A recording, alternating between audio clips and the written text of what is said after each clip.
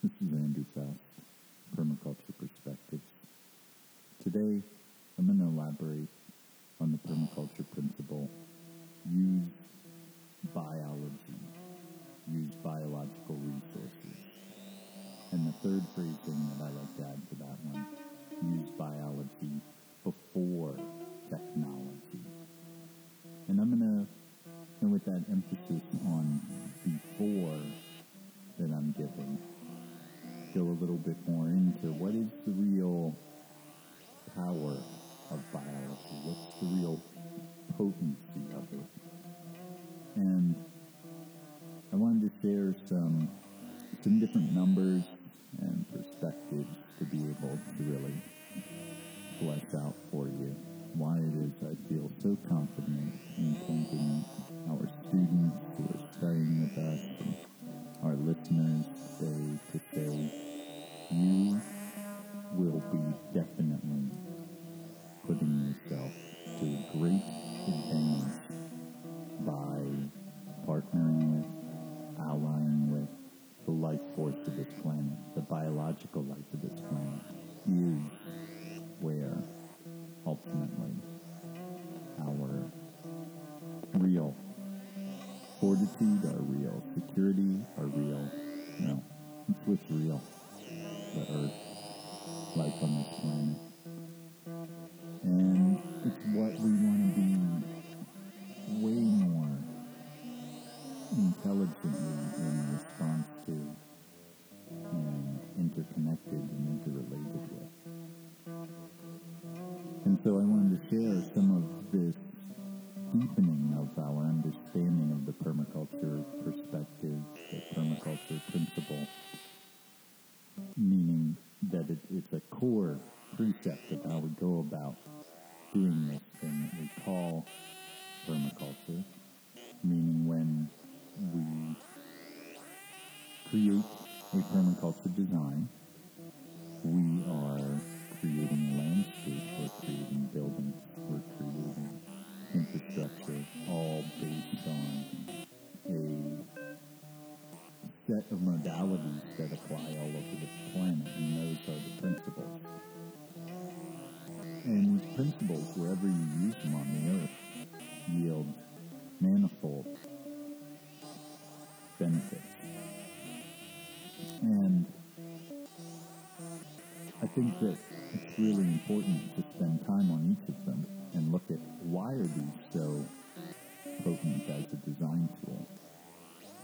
Why do we use biology as a resource before and thoroughly and exhaustively use biology, might I add? Before any sort of technology is because it is the low-hanging fruit of good design. And let me elaborate on what I mean by that. We're on a planet in outer space where life has been evolving, and let's get into some technical language, morphologically adapting to an array of dynamic variables that have been existing for all creatures on Earth for billions of years.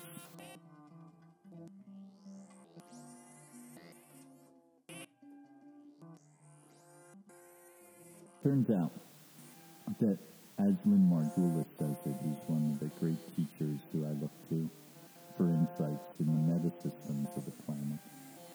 Lynn and Dorian Sagan, Lynn Margulis and Dorian Sagan, co-authored a book called Microcosmos, 4.5 billion years of microbiological evolution.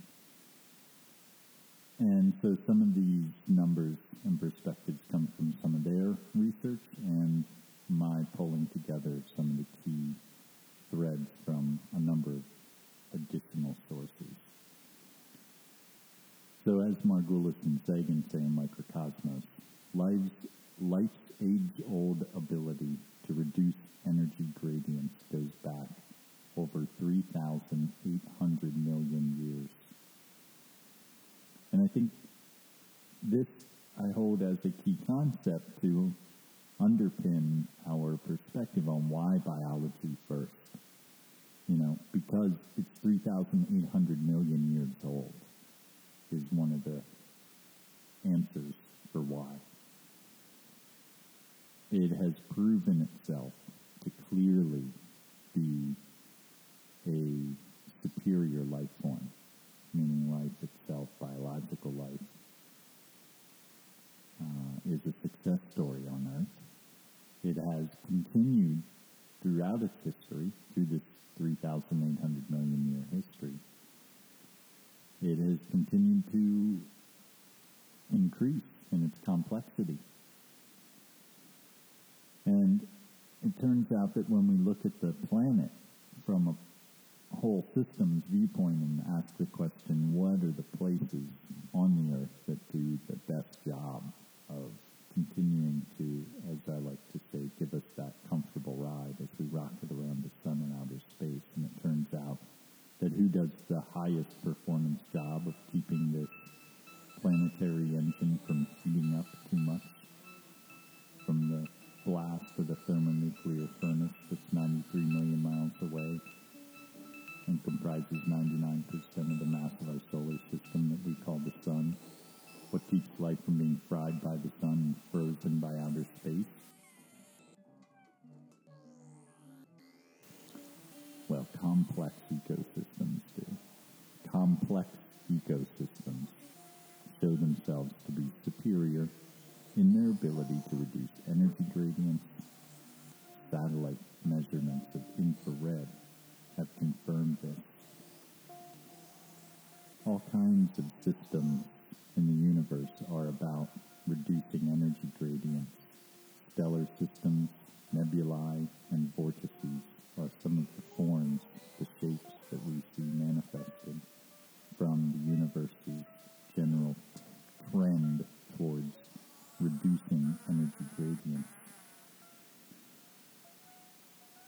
So overall, our best allies in keeping the Earth comfortable and reducing solar electromagnetic gradients are mature, diverse ecosystems.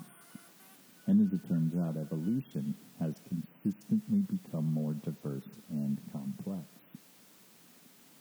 It took billions of years of bacteria living in the ocean until the nucleated cell came about, and then the ability for speciation and adaptive radiation spread all over the planet. A quick timeline of life on Earth. Bacteria first show up in our ocean somewhere around 3,500 million years ago. What we call protists come about somewhere around 2,000 million years ago. And then we see more complex multicellular organisms like what we call animals showing up in the geologic stratigraphy of the Earth about 600 million years ago. And last on the list, we see geologic stratigraphic fossil evidence of fungi and plants in the Earth's geology, showing up to a layer that we correspond with approximately 450 million years ago, the first plants and fungi. And aptly, life is described as a earth-bound, cellular, biological, geological, and solar phenomenon. And we need to grasp the principle that speciation itself has occurred primarily through a process that Lynn Margulis has coined called symbiogenesis at a microbiological scale. This means whole genomes have been integrated into other entire microorganisms. And so, recognizing the primordial nature of life, the complexity of it, the inexorable trend of it to become more adaptively, morphologically suited to the Earth and to every little nook and cranny that could possibly provide habitat has now been occupied and had life of some form of lichen or yeast or multicellular, more complex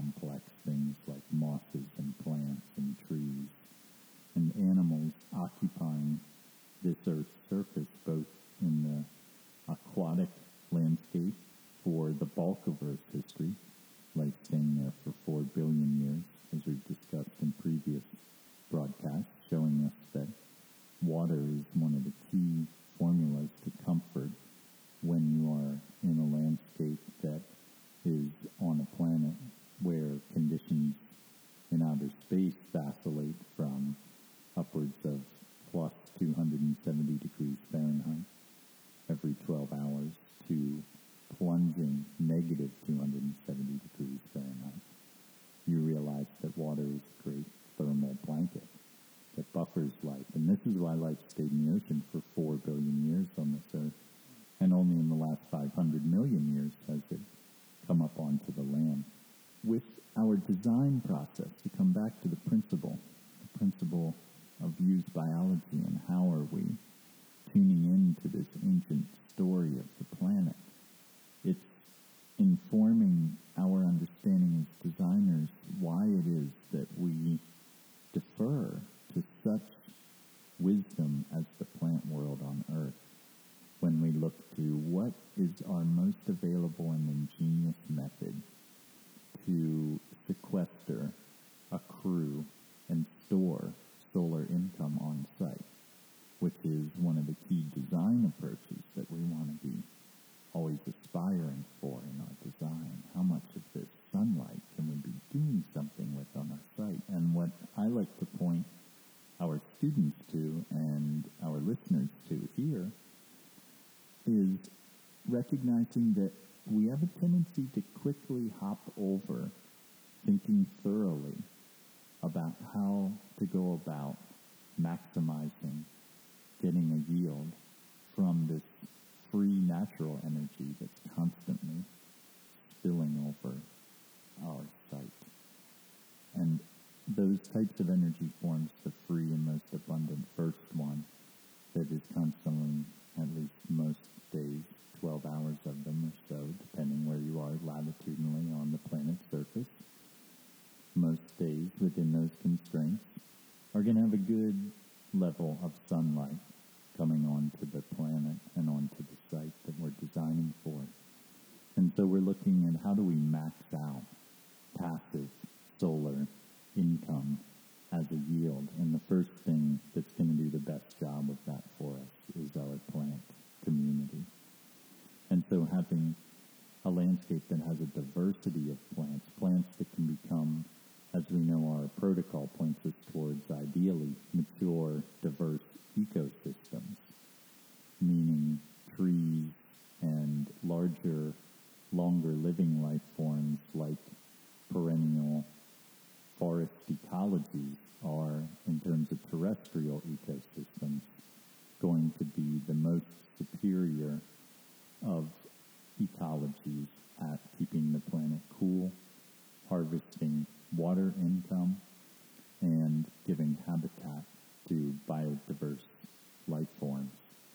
And this is why permaculture leans towards these diverse forest ecosystems as our teachers, as the foundation of our terrestrial farmscape ecology that we want to aspire to create, one that has a high upper canopy of nut trees and a mid-story canopy of other beneficial fruit yielding as well as nut yielding and soil improving mid-story trees and shrubs and understory, so that we have farms that look more like forests but are what we would call a recombinant ecology, an ecology that is created by people and for people, not an ecology that would naturally occur on the earth without human participation.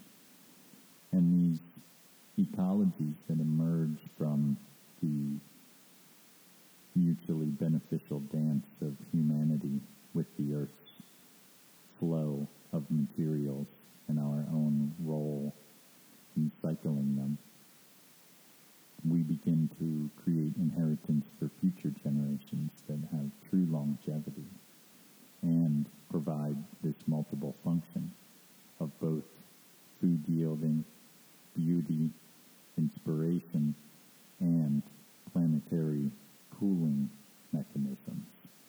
And this is what we're looking meta level to a micro level with permaculture design and the use of our principles, how do we begin to key more intelligently into the evolutionary flow of life on this earth and make our lives easier, and ultimately giving back to all life on this earth is the key to creating both a healthy time for ourselves on this planet as well as a healthy time for all life on earth.